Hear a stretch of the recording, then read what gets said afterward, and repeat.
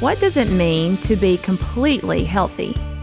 Welcome to the podcast where you'll find encouraging stories to help us focus on all layers of our health. The mental, the physical, the emotional, the spiritual.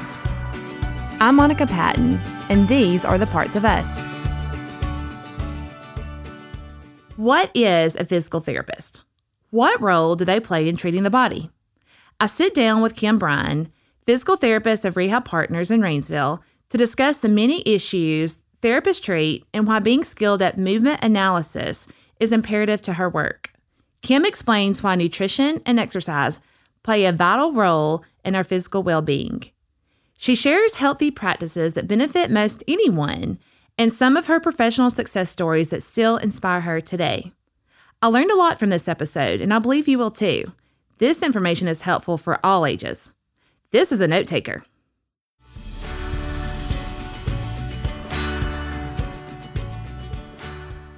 Kim, I'm so glad you're here. I'm excited.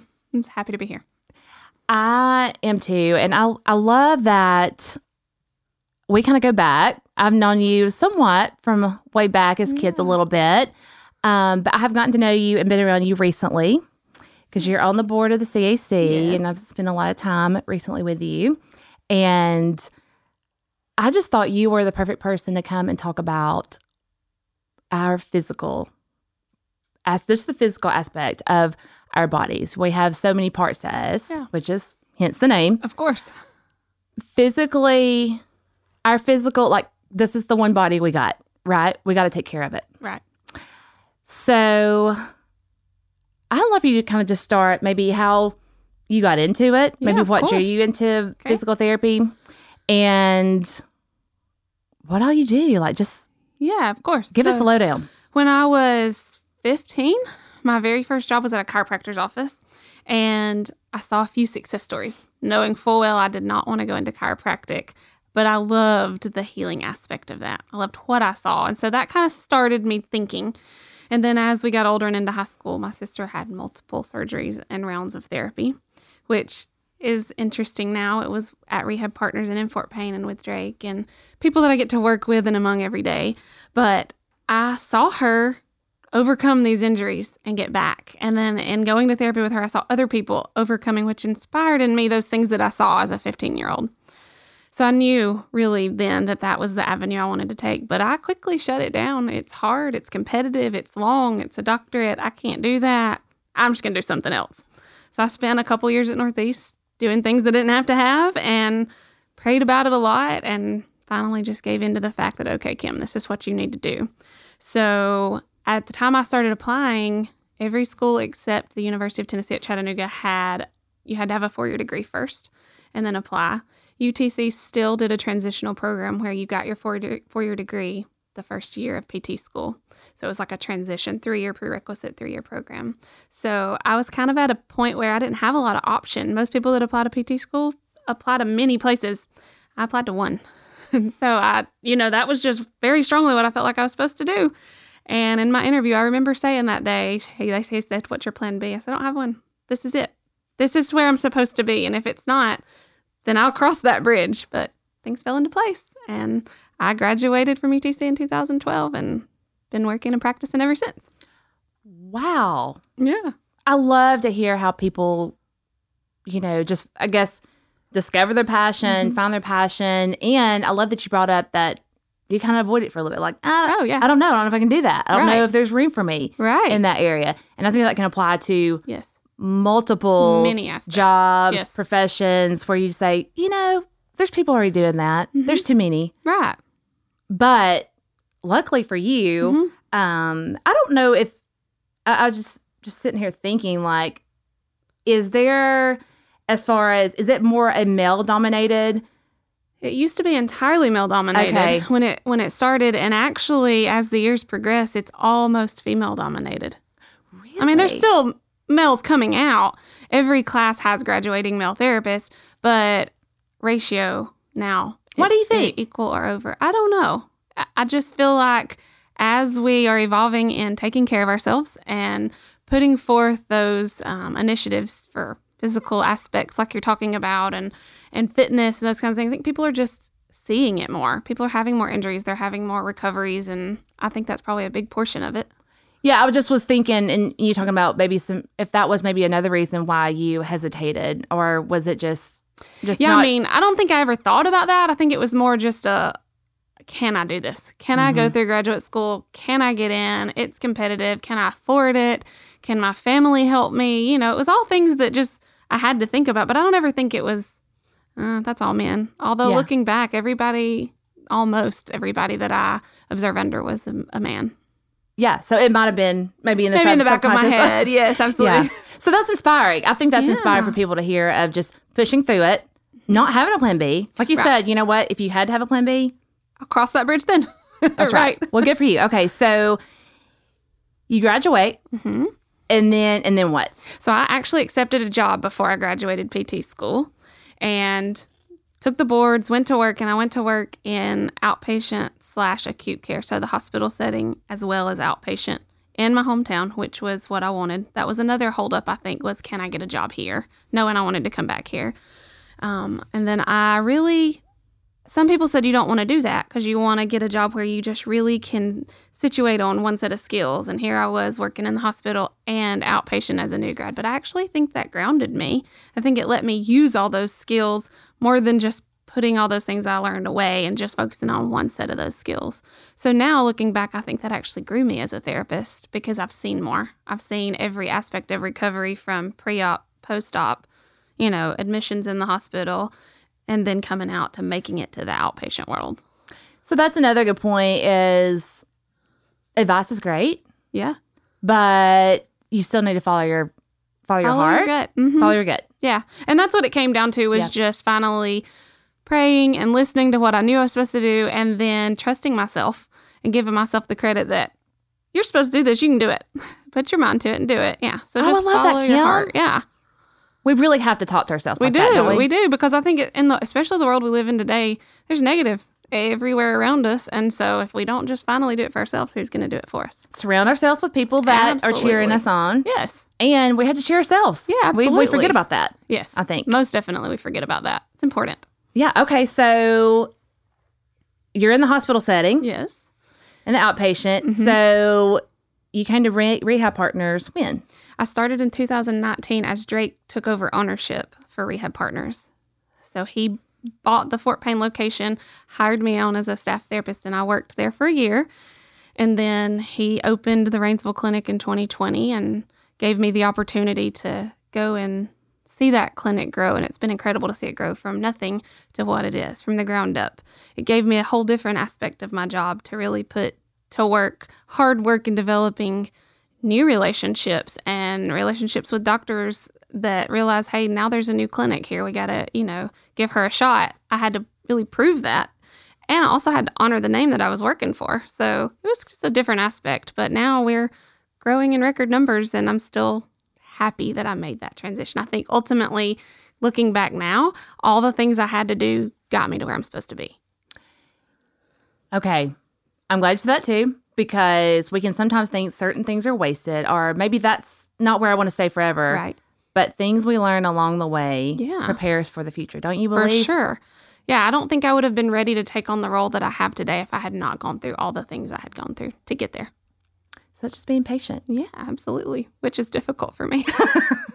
Well, I'm not really sure who's good at patience. I know some people have that virtue, but okay, so that's interesting when you said y'all opened the clinic. I didn't realize that. Yeah. And I do feel like that's something that maybe, and I hope people hearing this, listening, know that y'all even have a clinic in Rainsville. Of course. I guess if you're located more in Fort Payne, and maybe a lot of people know about it. I don't know. But that's good to know that y'all do have two different places for convenience for clients. So that happened in 2020. Yes. Right in the middle of COVID, we opened a new healthcare facility. Talk about that for a minute. It was scary. I think probably more scary for Drake, being in control of that. But also, this is my livelihood. If it doesn't go, what's going to happen? Am I going to go back to Fort Payne? Are we going to even be able to sustain ourselves there? Because surgeries quit happening, and not all of my job, but a lot of my job is post-op. And so surgeries quit happening, and clientele dropped, and patient numbers dropped, and people were scared to go to therapy for anything else because they didn't want to be around anybody. But I feel like it happened because it was supposed to happen. Slowly, it was just every day there was a new referral, and then a couple more referrals, and then more referrals, and we've just built. And it's been beautiful to see how even in the middle of something terrible that everybody's dealing with, if you're an advocate for somebody and you say, I'm going to do what I have to do to protect me, and I'm going to do what I have to do to protect you, but we're going to get you better, people lean into that. They want that. And I think that helped us grow. It's a big part of our job is just advocate for somebody, make them feel heard, know what their limitations are physically and otherwise, and know that there's an outlet. A lot of people are scared to death by surgery, especially in the middle of COVID. What can I do to avoid that? Well, let me try this. So I think that in a way that really kind of helped. Yeah, in a weird way, it kind of just benefited what y'all do. Right. So it probably opened some eyes that, it's like, okay, can't do surgery right now. What do I do? But what about this? Yeah, of course. There's always a silver lining. Always. Just have to find it. Okay, well, before, that makes me think about your preventative work. Yes. You just sort of touched on that. I'd love for you to talk about prevention. What role y'all play in prevention, and not just once the injury, once the thing whatever's happened. Yeah. Okay, what can y'all do preventative and in lieu of? Yeah, we all know that surgery and medication plays a role, and I mean we need that, but if you kind of just could go over what your job entails. Okay. I know there's probably a slew of things that y'all treat, but I think that's something important for people to know. It is important. And I will say the longer I do it, the more I find people have no idea what we do. Every day somebody says, I always just thought therapy was where I came after I had surgery or after I had a car wreck, and it is, but it's also so much more than that. By nature, physical therapists are movement analysis. We look at you and we watch your movement patterns and what your muscles and structures are supposed to do. And if that's not happening correctly, then it's our job to correct that. As far as coverage and insurance goes, you kind of have to make it to a therapist because of something. So we call it prehab. If somebody ultimately is going to face surgery, there's still some doctors that will get on board with prehab. You come to me first. We strengthen your muscles. We teach you good movement patterns. We make sure that you know what to expect afterward, and you're better prepared to recover after that. But also, even if you've come to me for an injury, for prevention after that, I can talk to you about movement patterns, about things you need to remember to incorporate into your day. Just kind of as a whole, what we treat, it is any kind of physical disability, any kind of functional limitation. If you can't reach into the cabinet, that's a problem. If you're a housewife or live alone, it doesn't matter. It doesn't matter if you're taking care of family or taking care of yourself. If you can't reach up to take care of yourself, that's a problem. So any kind of limitation like that, it's not just pain. It's any kind of limitation. I treat a lot of people that say, I don't really have pain, but I can't do X, Y, and Z. And I need to be able to do that. And so that's a big part of my job, is to analyze the person as a whole. What's limiting you and why?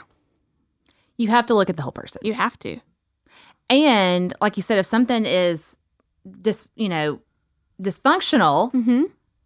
don't assume it can't be helped. Correct. Right? Because I think sometimes we're quick to be like, well, I doubt anything can be done about this. Right. Or maybe I'm just not going to go figure out what it is. That's a problem. I see so many people that if they had come to me a few months before, they could have maybe prevented surgery. Don't get me wrong, surgery has its place, or they could have gotten that surgery done and been recovered at this point where they've put it off. And I think sometimes we live in a world of suck it up. You're going to be fine. That walk it off. And that's true very much to a point. Don't fade into every little ache and pain, but our bodies are telling us something. And if it's continually telling you something, it's time to do something about it. Stop right there. Okay. Listen to your body. Yes. I tell my kids that all the time. It's like, listen to your body. It will tell you. Absolutely. Our mind will lie to us sometimes. Yes. Your body does Your body not. can't. No. It can't. They can't. It physically can't. It can't. Mm-hmm. So I think you're right. I think the message in our culture is keep going. Yeah. Suck it up. Busy world. Suck it up and keep going. Mm-hmm. And just prioritizing yourself. Mm-hmm. Yeah. And I think, too, depending on population, if it's an athlete or a kid, they don't want to say because they don't want to quit playing. If it's an older person, they don't want to say because they don't want their independence taken. If it's a mom or a dad, they don't have time to stop work or stop getting their kid wherever. So we just tuck that away, when in all reality, it doesn't necessarily mean you're going to have to come to therapy 3 times a week for 6 weeks or have a surgery. It might just be me saying, why don't you tweak this? Let's work on this, and then that's going to take care of that. And then you've avoided a further injury. So that would be my mode of prevention when you ask me to speak of that. Yeah, because it usually, if you got an issue, there's some things that do go away. Yeah, they're going to fade. But something that is just kind of staying with you. Yeah. It's really important to check that out. Correct.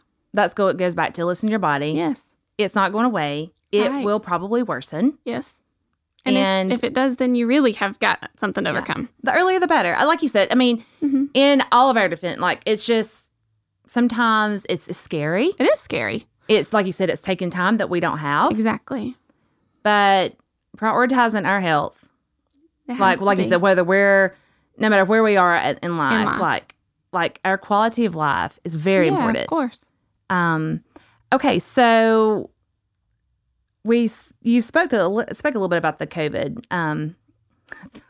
The COVID, I didn't mean to say it like that. My kids joke when I say it like that. So back to COVID times, which it is still here, but thank God not like it was. What are y'all seeing? Are you have people that are coming for some issues that have post-COVID that have stayed with them? Yeah. Because I'm hearing a lot about it. I've had it personally. What are y'all seeing? What are you seeing, and how do you deal with that? Okay. Yeah, I've seen all ends of that spectrum. People that come that have had it and are just generally weak, but they don't really have any leftover symptoms other than they can't get their strength back. So we work on strength. We work on how they present. Can you get up and down safely? Can you dress safely? Can you shower? Can you go back to work? Those kinds of things. We have treated some patients that have some significant respiratory issues. So we're not respiratory therapists, and we don't quote unquote monitor that, but it's something that we absolutely have to take into account. We have to see how your body responds to increased physical activity, to the demands of what a normal day would look like as you're trying to get back to. And then what we do is we do try to build your endurance to that. And endurance is not just lung capacity, but it's your muscular endurance too. If you've been in a bed and you've been down, your muscles have lost that capacity to just function for long periods of time, let alone just hold you up out of bed. So we have to take all that into consideration, but treat what we see. And then I've also treated people that have been on the vent and not sure that they would make it and suffered a stroke while they had COVID. And so they come to me, and I'm not treating that COVID, but I'm treating that stroke. But if I don't take into account that he had COVID, his lung capacity is not what it used to be, his endurance is certainly not what it used to be, his overall immune system is affected, then I can't focus on the stroke. So I still treat what I see as far as those stroke symptoms go, but as we progress that treatment, we have to take into consideration how he's recovering otherwise. I can imagine how hard that would be coming from a situation like that. I know you see really heartbreaking, and it's got to be so stressful. Very stressful. Mm-hmm. For you, for the patient, because you're having to push somebody that doesn't want to be pushed. That does not want to be pushed. No. And that's scared to death to be pushed. And is scared to be pushed. Mm-hmm. Because that's work. That's hard. It's hard. Physically, it's mental and physical work, and I right? don't want to be that. I don't want to be in that shape again. And that's what they're thinking. You get them a little winded and they're like, oh, I can't breathe good. And so that is where the mentality of it also comes into play. And that's an important part of my job, is to encourage somebody. And not just in that situation, but in a lot of situations. Absolutely. Well, you mentioned building endurance. Yeah. And how do we build endurance? Yeah. You have to you have to push and get uncomfortable, right? We have to get out of that comfort zone. And that's true for aerobic capacity and your breathing and to be able to run a longer race, but it's also true for your muscle. If you demand something out of your muscle and that endurance isn't there, well, it's going to stop. It's going to allow for injury. It's going to allow for impediment of your recovery. So we push through, but we have to know, where do we push? Where do we stop? So I think that's an important part of a physical therapist's job. Is people laugh a lot of times I say it's tough love, but it really is. Well, we all need tough love. We might can give it, but receiving it's tough. Different story. Yeah, of course. So that goes back to that movement analysis. Yeah. I never heard of that. So like you are literally, you are analyzing each individual and kind of, physically seeing what they can do and even taking note mentally when it's like, you can just see like, okay, we've gone too far. Yeah. So it's just really, you must be an expert. You have to do this job. The more I'm thinking about it, you've got to really be very good at body language. Like you have to be expert at that. Yeah. I mean, you do. Some people hide things well, but there comes a point when you're pushing their limits that you're going to know. You're going to be able to read that fear avoidance is a big thing in my world, especially with a geriatric population or a kid that has just had a major surgery and is learning to walk again. A kid that I'm trying to help meet a developmental milestone, they're not going to do that if it's hard, it's scary. An adult doesn't want to fall. So if I'm challenging their balance, you got to be able to read their body language. They've got to feel comfortable. And I think that's an important part of a physical therapist's job is to develop a relationship. I want you to leave me feeling like you were heard. I know what your limitations are, what your concerns are, and the things that you want to get out of therapy. I can tell you all day long what I want to see you do or what your measurements look like or what your goals look like, but none of that's going to matter if I'm not driving it towards what you want out of it.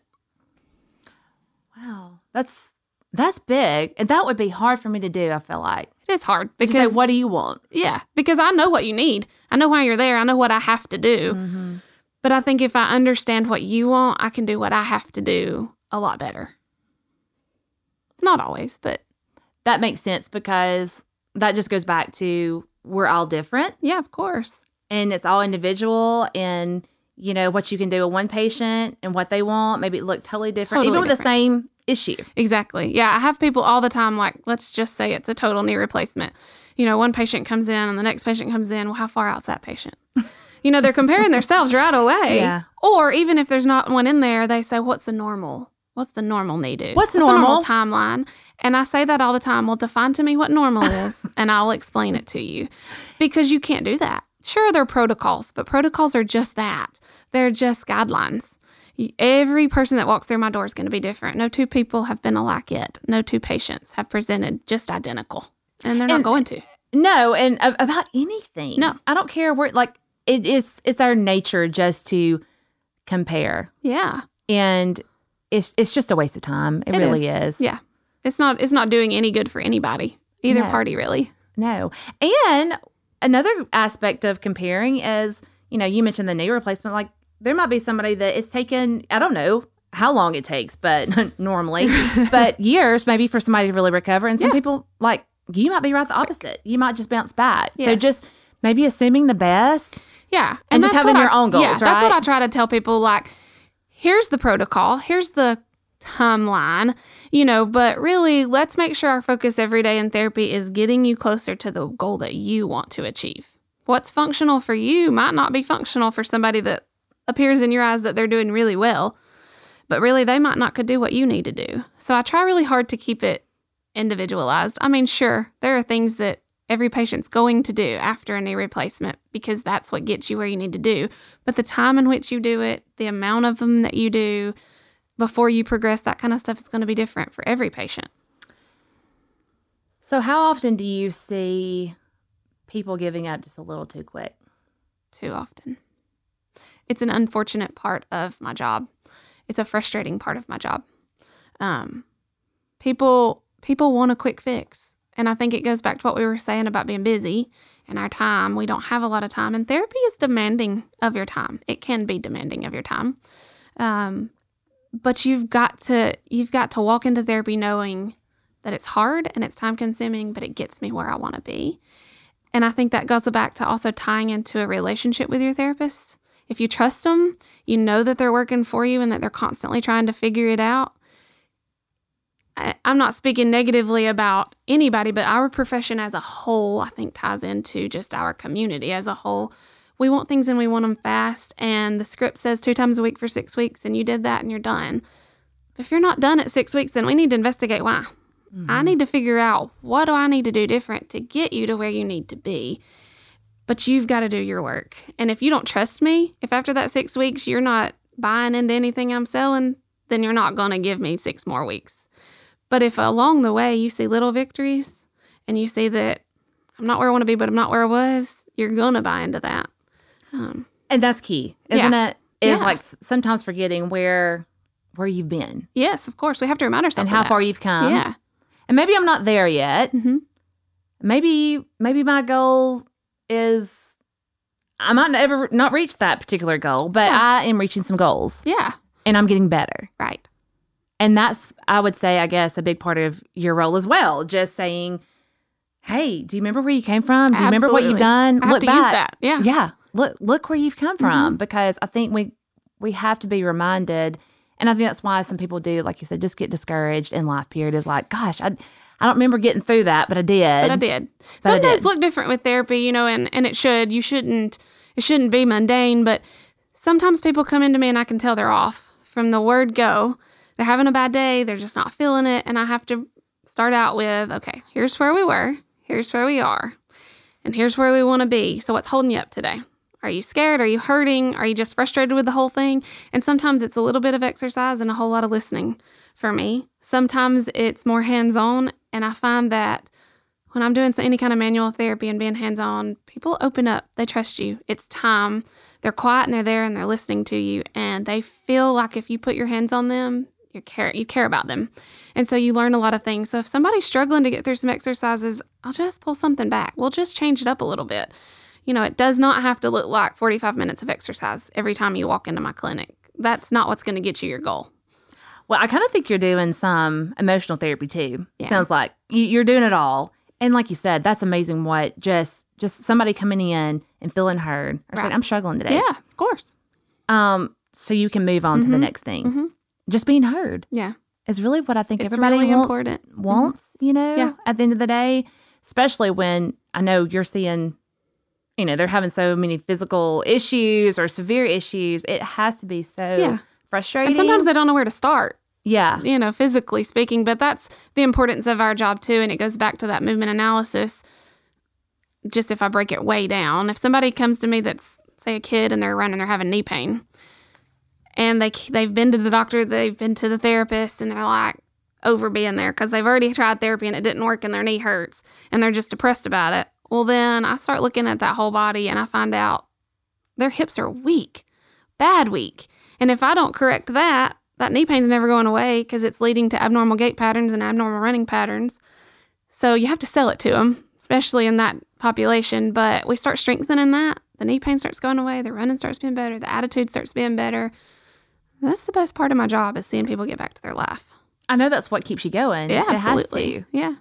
And another aspect of, I'm just thinking if I'm coming in as a patient and if I'm not willing to really talk about it, you're talking about the relational aspect of it. I would say that probably holds people up too. It does. It's a very vulnerable, like physically you're struggling and probably mentally and both combined. Mm-hmm. And if you're not willing to share that inhibits the process. Right. And I tell people all the time, you don't have to be the tough guy around here. It's not about showing me that you can tolerate pain. It's about showing me what hurts so that we can correct that. It's not about, I don't care that you hurt in a matter of I think less of you. I care that you hurt because then I can figure out why that hurts and what I need to do to make it stop hurting. But if you are Mr. Tough Guy the whole time, and I never know that something I'm asking you to do hurts, I'm never going to know to look into that. Since you said tough guy, do you see that more in men than women? Yes and no. I mean, men always don't want to tell you something hurts. But at the same time, women are tough. Yeah, they are. Women are tough, and they have to be tough. Yeah. And so when they get into that vulnerable state where you've found something that they can't hide, that they're weak and they're hurting and that's limiting them, you can break through that. So as a front, men, yes. Secondarily, women, because they try so hard to not have to be weak. Right. Okay, so what about nutrition? Does nutrition play a role in rehabilitation? Yes. As far as like legality, I can't tell somebody, I think you need to be eating this and this and this, and I can't give them pointers, but it's a part of my role because if you're not feeding your body well, your muscles are not recovering well. You're not going to get over a surgery well. You're not going to build strength if you're not feeding your body the right things. What we put in our mouth is so very important. And so for me, especially post-op people that are sick and not feeling well, and they're not eating and they're struggling and they just don't feel good, it warrants a conversation. What's your food look like? What is breakfast, lunch, supper? What does it look like every day for you? And then you'll find out they're not eating. They're barely getting one meal a day, and then they're wondering why they can't progress in therapy. So then it's my responsibility to point them into the direction of somebody that can help. Kids are the same way. I mean, it's junk food here and junk food there and a snack before practice, and we didn't have time to eat supper last night, and all that's fine.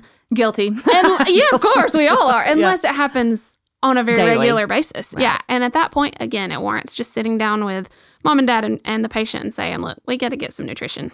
What do we need to do to point you in the right direction? What do you do then? Where do you typically point them? Is there like website? Are there nutritionists that y'all direct them towards? How does that work? There's not any one person that I direct toward. There have been nutritionists in the past that I've worked with.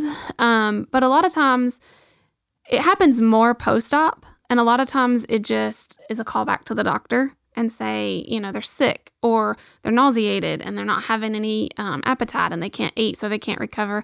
I've had many times that the doctor will actually prescribe like a supplement or a vitamin, and slowly but surely that helps them to be able to eat again. So I just try to point them in the right place based on their case. It's like it's tapping into the network and yeah, like you said, advocating. It has to be. You have to be an advocate for your advocating patient. For them in that area because it all works in conjunction. Because it just blows my mind the people that don't think to ask their doctor those questions, or they don't think they can ask their doctor that question, or they don't think anything about it. They're just sick and they're not going to eat. They don't realize that that's affecting every part of their recovery. So you just have to educate people, advocate for people, for sure.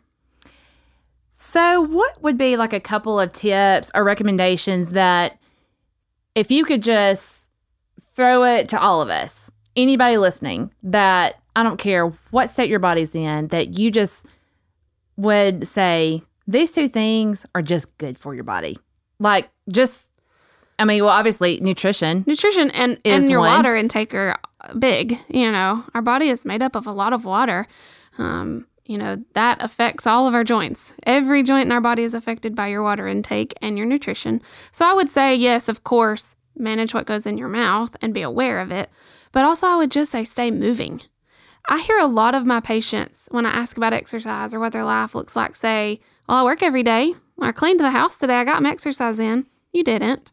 Yes, you're requiring movement of your muscles and your joints and your body, but that's not real exercise. That's not taking time apart and getting in some kind of movement that is overall good for your health.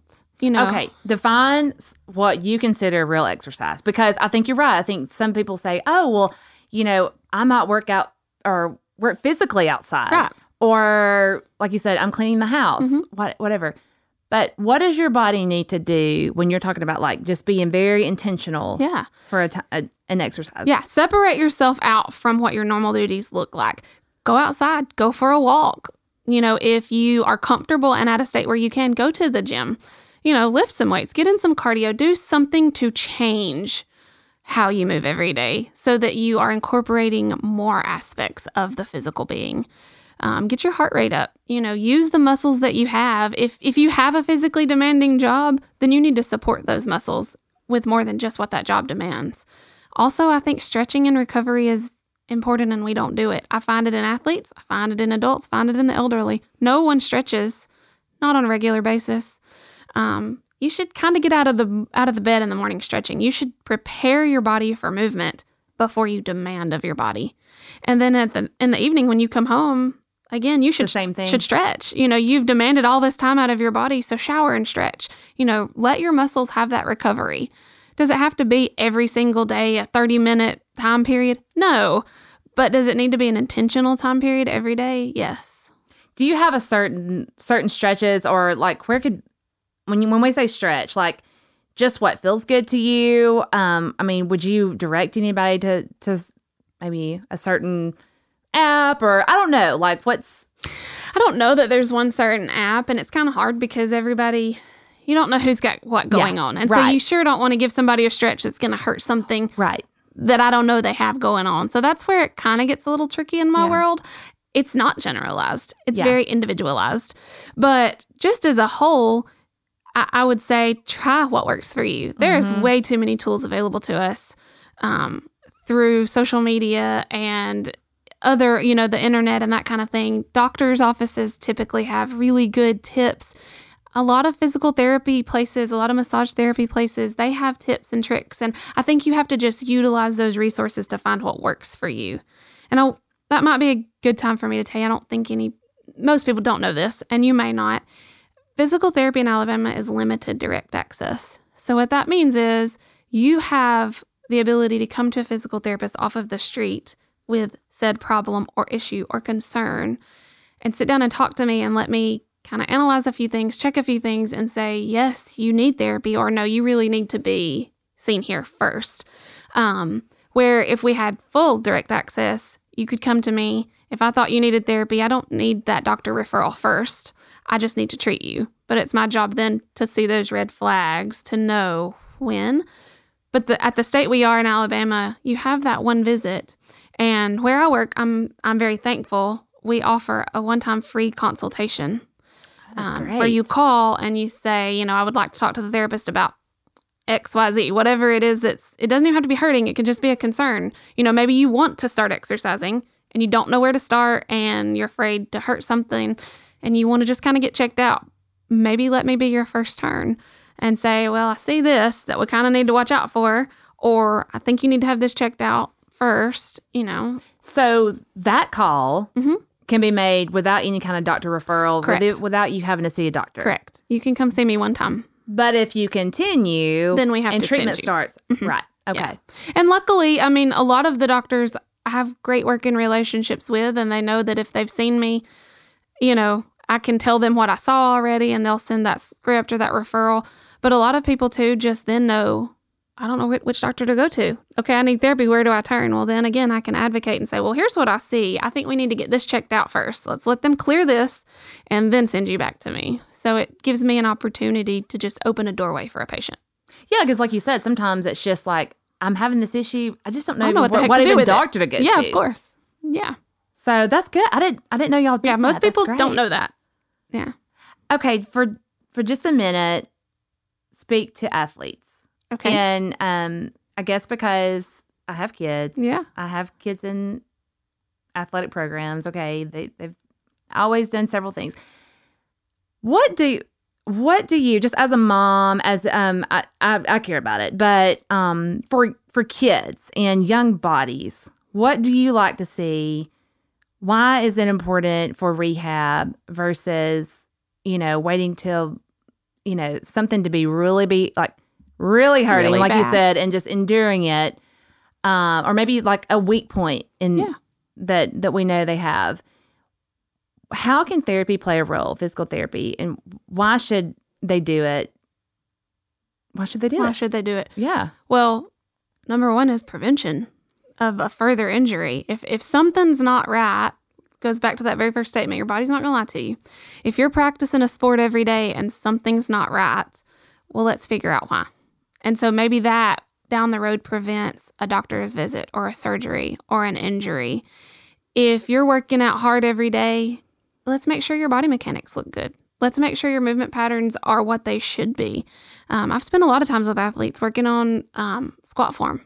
It sometimes is the little things, but then that leads me to other issues. I talked with a mom the other day. I'll just kind of give you for example. She said he hurts all the time in his feet.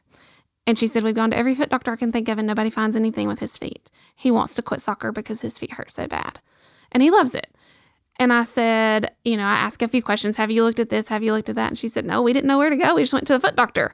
But his feet are healthy. So we get him in and I just watch him move through a few things. And we realize he's way weak in a lot of weird places. He has some misalignments here and there and from hips down. And if nobody ever corrects that, those feet are not going to get better. So that's going to lead to an injury because it's going to lead to an overuse. Something is not going to be strong enough to support what you're demanding out of it. So I'm thankful. I'm thankful that mom said, something's not right. Let's figure out what it is. And after all that time, it wasn't his feet. And so now he's fine and he didn't have to quit, and every success story is different. That's just one, for example, but just in general with athletes, we're demanding a lot out of our body. And they think they have to keep going. They don't want to tell coach they hurt. They don't want to tell mom they hurt. They don't want to tell dad. Because in playing time. Yes, because then they're going to get cut. But what does that mean? Does that mean 1 week of, hey, let's work real hard on this and then you're good to go? Or does that mean a long 3 or 6 month recovery because something hurt and you didn't take care of it? So I would say, again, stretch, exercise, build the strength that supports what you want to do. If something's not right, there's a reason that it's not right. And unfortunately, a lot of programs around don't have a conditioning program. They don't condition these kids. They don't watch their form. They're squatting hundreds of pounds, which is great unless that squat form is terrible, and then you do that so many reps, that's going to cause another problem down the road. Forms, like you said, just stretching. Yeah. Preparing your body for what you demand. Mm-hmm. Yeah. I've never thought about it like that. And that's really athletes, non-athletes, just your average person. We all should be doing that. Mm-hmm. Yeah, for sure. Some days I'm good at it. Yeah. Some days I just don't want to take 5 minutes. If I practiced what I preached, it would be great. I say that a lot to my patients. Knowing and doing are two different things. Absolutely. Yeah. Absolutely. Well, you're spending all your time and energy probably on your patients. Yeah. Thankfully, that's good for your patients. Yeah. But once again, I think it just goes back to if we're going to be at our best and if we can give other people our best, we gotta take care of what's ourselves. Here, yeah. Right? There's a lot of days that, especially when the weather is pretty at lunch, I need a break. I need a physical break. I need a mental break. And so thankfully where I'm at, I can go to the park and I can walk. I get movement in. I clear my head. I'm better equipped to help my patients. But then I've also taken a little time out of my day to take care of me. I have practiced what I've preached. I've gotten some movement in. I've gotten my heart rate up. I've exercised those muscles, so that I can be better equipped then to help my patients. Well, you're just being real. Yeah, of course. We know what we need to do sometimes, and it's just... But we don't always do it. We don't always do it, but I think your patients need to hear that. It's like, I understand. It's just human. Right. It's hard to do all the things that we need to do. Mm-hmm. And really to take care of our bodies, like you said, it means work. Whether we're doing rehab or just, like you said, stretching every morning. Yeah. Having, a moment for a walk or exercise. It's really intentional. It takes intention. And a lot of people don't give it that, especially our physical aspect, And I think kids, they're active in sports, so they're getting exercise, right? Or, but are they really? And then as adults, we're working and we have a household to take care of. And the last thing we want to do is go exercise or take time out to stretch. And then as we get older, we're scared we're going to fall on the floor if we stretch or exercise, and it's a real thing, but you have to find what works for you. Yeah, and also just getting that out of your mind of like, it doesn't have to be going to a gym and spending an hour every day. No, it does not. That might work for some people, but it's not. But that's not across the board what we have to do to take care of our bodies physically. Right. Okay, give me, you kind of gave a little success story here with the little boy. And gosh, how inspirational is that? Like just you correcting his feet. Yeah. The issue going on there. How that, if not, when would that have appeared? Like you said, probably with an injury. Probably. That right there is an amazing story. What about another one? Just something that, I don't know, maybe just inspires you still just thinking about it. Okay. Let me give you 2. So one is a quick success story, and that sometimes is exactly what a patient needs, and that's sometimes how therapy works. So a lady came in to me. She was about 85 years old, and she had to have a driver. She was so dizzy. She said, I've been dizzy for 40 years of my life. Since my kids were at home, she said, I have been dizzy on and off, more so than not. She said, I've been to some doctors. She said, I just decided it was something I was going to have to live with. And she said she had fallen because of the dizziness, which led her to a new doctor. And he said, well, have you ever had any treatment for that? And he said, I want to send you to therapy. And she said, for dizziness? Like, she just was like totally, she didn't know what to think. So she came to me, and the more she talked to me, the more I realized she had positional vertigo, which is one of the things that we can treat pretty easily. And so we took her through a series of tests and confirmed that diagnosis, and then went right into a treatment for that. And I explained to her, if this works, it could likely make you very sick at your stomach. You may throw up. You may have some issues that you're not really ready for with this. She was like, honey, if this takes care of my dizziness, just do it. So we did the procedure, and she was not dizzy when she left. She did not have to come back. And she called about a month later and said, I just want you to know I'm still not dizzy. She said, I owe so much to you. Those are the success stories that just keep you going. Those quick fixes, because everything's not a quick fix. But wow, 40 years of her life was spent where she could have had no dizziness, had someone just known that therapy could treat that. Wow. Yeah. So that's one of the success stories that makes me just be like, you know what? That quickly changed somebody's life. She didn't think that was just part of her life. That's what she knew. She didn't know another life. I had thought that's what she had just kind of chalked it up to. I'll just live with this. And how many people say, I just got to live with it? Mm-hmm. It's just the way it is now, but it doesn't have to be, and I tell people all the time, can I totally eradicate your pain? Maybe, maybe not. Can I totally correct your weakness? Probably not. But can I give you a better quality of life than when you walk through my doors? Likely. And that's hopeful. Oh, yeah. That's a hopeful message. That is hopeful. And that would kind of lead me into that next success story. And I spoke a little bit earlier on people giving up. This particular person had tried therapy. They had had injections. Would get a little bit better, kind of fall right back into this pain pattern. What I didn't know then was losing a lot of sleep at night, not really sleeping, had given up a lot of activities that she loved because it just hurt. She was functional, so she just kind of hurt. It would get to a point where it would be really bad again. She would see a doctor, get a referral, come back. They would work on the things that would hurt, and it would get a little bit better. Around that time is the time that I met her and started working with her, and I had that experience. We got a little better. We thought it was a victory, kind of discharged to you managing it at home, and it quickly fell back into that. Pretty debilitating. It's very painful again. And insurance limits a lot in the therapy world, so you have to figure out how to work around it. We would exhaust her insurance coverage trying to figure out the root of what was causing the pain. And in doing so, we would correct a lot of things. We would strengthen a lot of things. We would help her quality of life and her pain. She would discharge, and she would fall back to me. So we would, plead our case with insurance, give us some more coverage, and let us really try to figure out what's going on. And as I evolved as a therapist and did some continuing education classes and furthered my knowledge, I remember I was sitting at a class and I thought, this is her. This is going to help her. And so when I called her and told her, I said, if this works, your back's going to get worse. The leg pain is going to dissipate. The back's going to get worse. And I said, but just trust me. Let's try it. And immediately her back got worse. And so I got really encouraged because what I had learned, I saw right in front of my eyes. Mm-hmm. But that also helped her to buy into, I got to keep doing this because it's going to work. And so she did that for months. She became very, very compliant. She already was, but she agreed to just really be compliant with what it took at home because that's a huge part of therapy. I get an hour and a half out of your day, a couple or 3 times a week. But she bought into it, believed in it, and saw change. And months, well, really years later, she now has eradicated that problem from her life and knows how to manage it and does not live with those same limitations every day.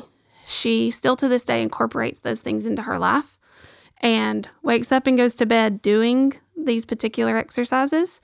And she has pain, but she knows how to manage it. And I very much feel like if after those first few times she had given up when nobody really corrected the pain, then what would her life look like today? If she had said, you know what, therapy just didn't help. It still hurts. I don't really think that they can ever get to the bottom of it. She wouldn't be functional like she is today. I really believe that. And so I use that story. I use that story with my patients. And I have to remind myself of that when I'm hitting a brick wall, because that's really important to me. No matter the case, you're important. And if it's limiting you, it's limiting me. And I want to figure it out. And I would say that's true of most every single therapist I know. We have to go back to the drawing board. I keep my books out a lot. I keep my notes out a lot. Constantly learning, I'm sure. Constantly learning. Because then I can turn that around and I have more success stories like that where she hung on over a year with therapy off and on. I mean, I would have to go back and count how many visits, but man, not many people are going to do that. No, and it's like, I think it just goes back to that old saying sometimes it gets worse before it gets better. I tell people that every day. And it really is true. It is absolutely true.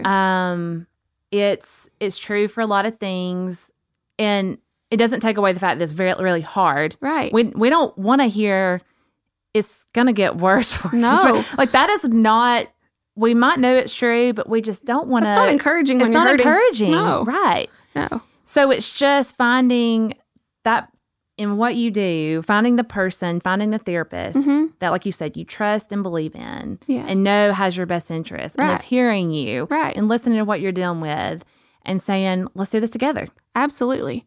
Find the therapist that is the fit for you, because that is so key to them knowing what you need. Am I a fit for everybody? No. Is Drake or John a fit for everybody, or any other therapist in this county? No, but I think that's the beauty also of the community of our profession, is that if I can't help you, I can get you to somebody that specializes in that or has a different set of eyes or different equipment. I can help you get to what you need.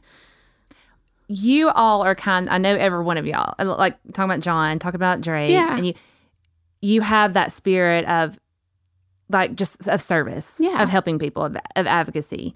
And I think anyone, honestly, could go to, one of y'all would be a fit. I mean, y'all just have that vibe that makes people feel comfortable. Yeah. And I think your authenticity really shows. And so I think that's important in looking for a trusted therapist. So let's end talking about healthy practices. You mentioned one of yours. Thank you for sharing those success stories, because I think that's really, really important. It is important, and that's what drives me, but I also know that's what drives further patients. And I didn't say this, but something that, before I go into that, the maintenance, that remembering is like, I got there, but how did I get there? Right. I think is key for us to remember too, is just maintaining practices that keep us there. Yeah. When you leave me, I'm going to equip you with the tools you need to keep what we've gained. Of course, injury could happen, anything could happen, but as far as just what we've gained, I'm going to equip you with the tools you need without me standing over you every day saying, do this, to maintain it. If your back starts hurting, do those exercises. Incorporate them where, like, when you're coming to therapy, you need to be doing them regularly. When we're done, hopefully you're better enough that you only need to do them 1 or 2 times a week. But also you have those tools that, okay, I feel like I'm going backward. Let me try what she showed me first. And then that, in the long run, saves you coming back to me a lot of times, because you are maintaining. Learning to, I feel like, just how I would just kind of summarize, is just learning to, I feel like what you're saying is, listen to your body. Yes. You are a therapist, a physical therapist is your advocate. And then there's a day when you just got to be your own advocate. Absolutely. And when you walk out of their office, and hopefully they're better, and where you just trust yourself. Right. And a commitment to yourself. And know that you're worth it. True. Yeah, you have to do that. Yeah. And kind of joking, I guess, people tell me all the time, PT means pain and torture. I've never heard those. Well, maybe, in some instances, you're yes. like, kind of true. Kind of true. Physical therapy is not, quote unquote, fun, but you have to make it fun. You're here and you're facing whatever has sent you here. So let's just make the best of a bad situation. And so when people come in and tell me that, I know all about this, it's going to be pain and torture, It's not going to be probably painless. I'll tell you that. We're working on what's dysfunctioning in your body. If there are movement patterns or limitations that allow for a dysfunction and I try to correct that, it's going to hurt more than likely within reason. I also really hate the phrase no pain, no gain, because that's not always true. If your body's telling you something, we need to listen to that. There's a reason for pain. Is it okay pain, or is it pain that we need to listen to? But getting back to the pain and torture thing, I like to tell people PT means progressive transformation. Oh, that sounds more positive, doesn't it? Yeah. and I mean, yeah, it is painful sometimes and it is long sometimes. And there's going to be days where you feel like I am not going back. I'm making no headway, but just hang with it because you're progressively transforming your life. Because transformation, whether that is emotionally, whether that's spiritually, physically, any way you look at it, yes, it can be very hard and painful. Absolutely. But you hope you're better when you get to the other side of whatever that is. Right. Okay. Now I feel like okay, yes. I was stepping ahead of myself, but on the healthy practices, but that was a good ending to that. What are a couple things that you find very helpful to just stay healthy yourself? You mentioned the walking. Yeah. Is there anything else that you find helpful personally? Yeah, of course. I like to walk. I like to be active and move. I am adventurous and I like to kind of get into those things and spend time just decompressed a little bit, I guess. Just kind of living life. And I live life out loud. I like to have fun and I like to laugh. And so I love to be around people that bring out that in me, people that support me. And like I said, I like to get outside. I like to move. I like to be busy, but I also like to be quiet. And for me, that's important to start my day like that. I start my day with quiet time. I fully believe that I am where I am because God put me here. And He has a job for me to do more than one way. But before I go to work every morning, before I start my job to try to help someone else, I start spending time with Him. And I, every day, pray for Him to guide my hands and my knowledge and my skill to help me be better equipped to help somebody else. So for me, I think that is key. I spend time in prayer and with Him, try my best to do what He would have me to do, but then also just taking care of the body that He's given me. If I'm going to tell you to take care of your body and I'm not taking care of mine, I'm not going to sell that. And I'm not also going to be able to help you do that. So for me, that is important. Just movement, enjoyment, and quiet time. That's some good, wow, that works. That's helpful to anybody. Spiritual practice. Yeah. What you got to do physically, because they all matter. Of course. They all matter. Yes. Kim, this has been so helpful and fun. Yes, it has been so much fun. I've loved this. It's been fun. I know I've learned a lot by just sitting here talking to you, and I hope others do too. I know they will. Do too. And I just want to thank you for your service and what you do in our community. I'm thankful for the Fort Payne location and for you and for Drake and John. They've helped my kids and my family, and I just don't see there ever not being a need for y'all. So I hope you stay here and keep serving. I'm excited. I'm excited to watch what's going to happen in the years to come, and I love serving the community. It is my heart. And I thank you for having me. This has been great. Thank you. Yeah. Thank you for listening to Parts of Us Podcast. You can visit our website at partsofuspodcast.net or check us out on Instagram. We would love to hear from you, whether it be suggestions for the podcast, testimonials, sponsorship opportunities, or general feedback. Email us at monica@partsofuspodcast.com or reach out to us on our social media.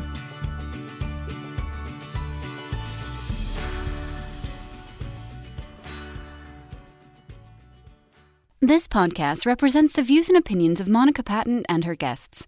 Its content is presented for informational, educational, and entertainment purposes only and should not be taken as medical, psychological, or legal advice.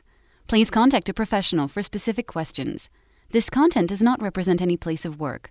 While we make every effort to ensure that the information shared is accurate, comments, suggestions, or correction of errors are welcome.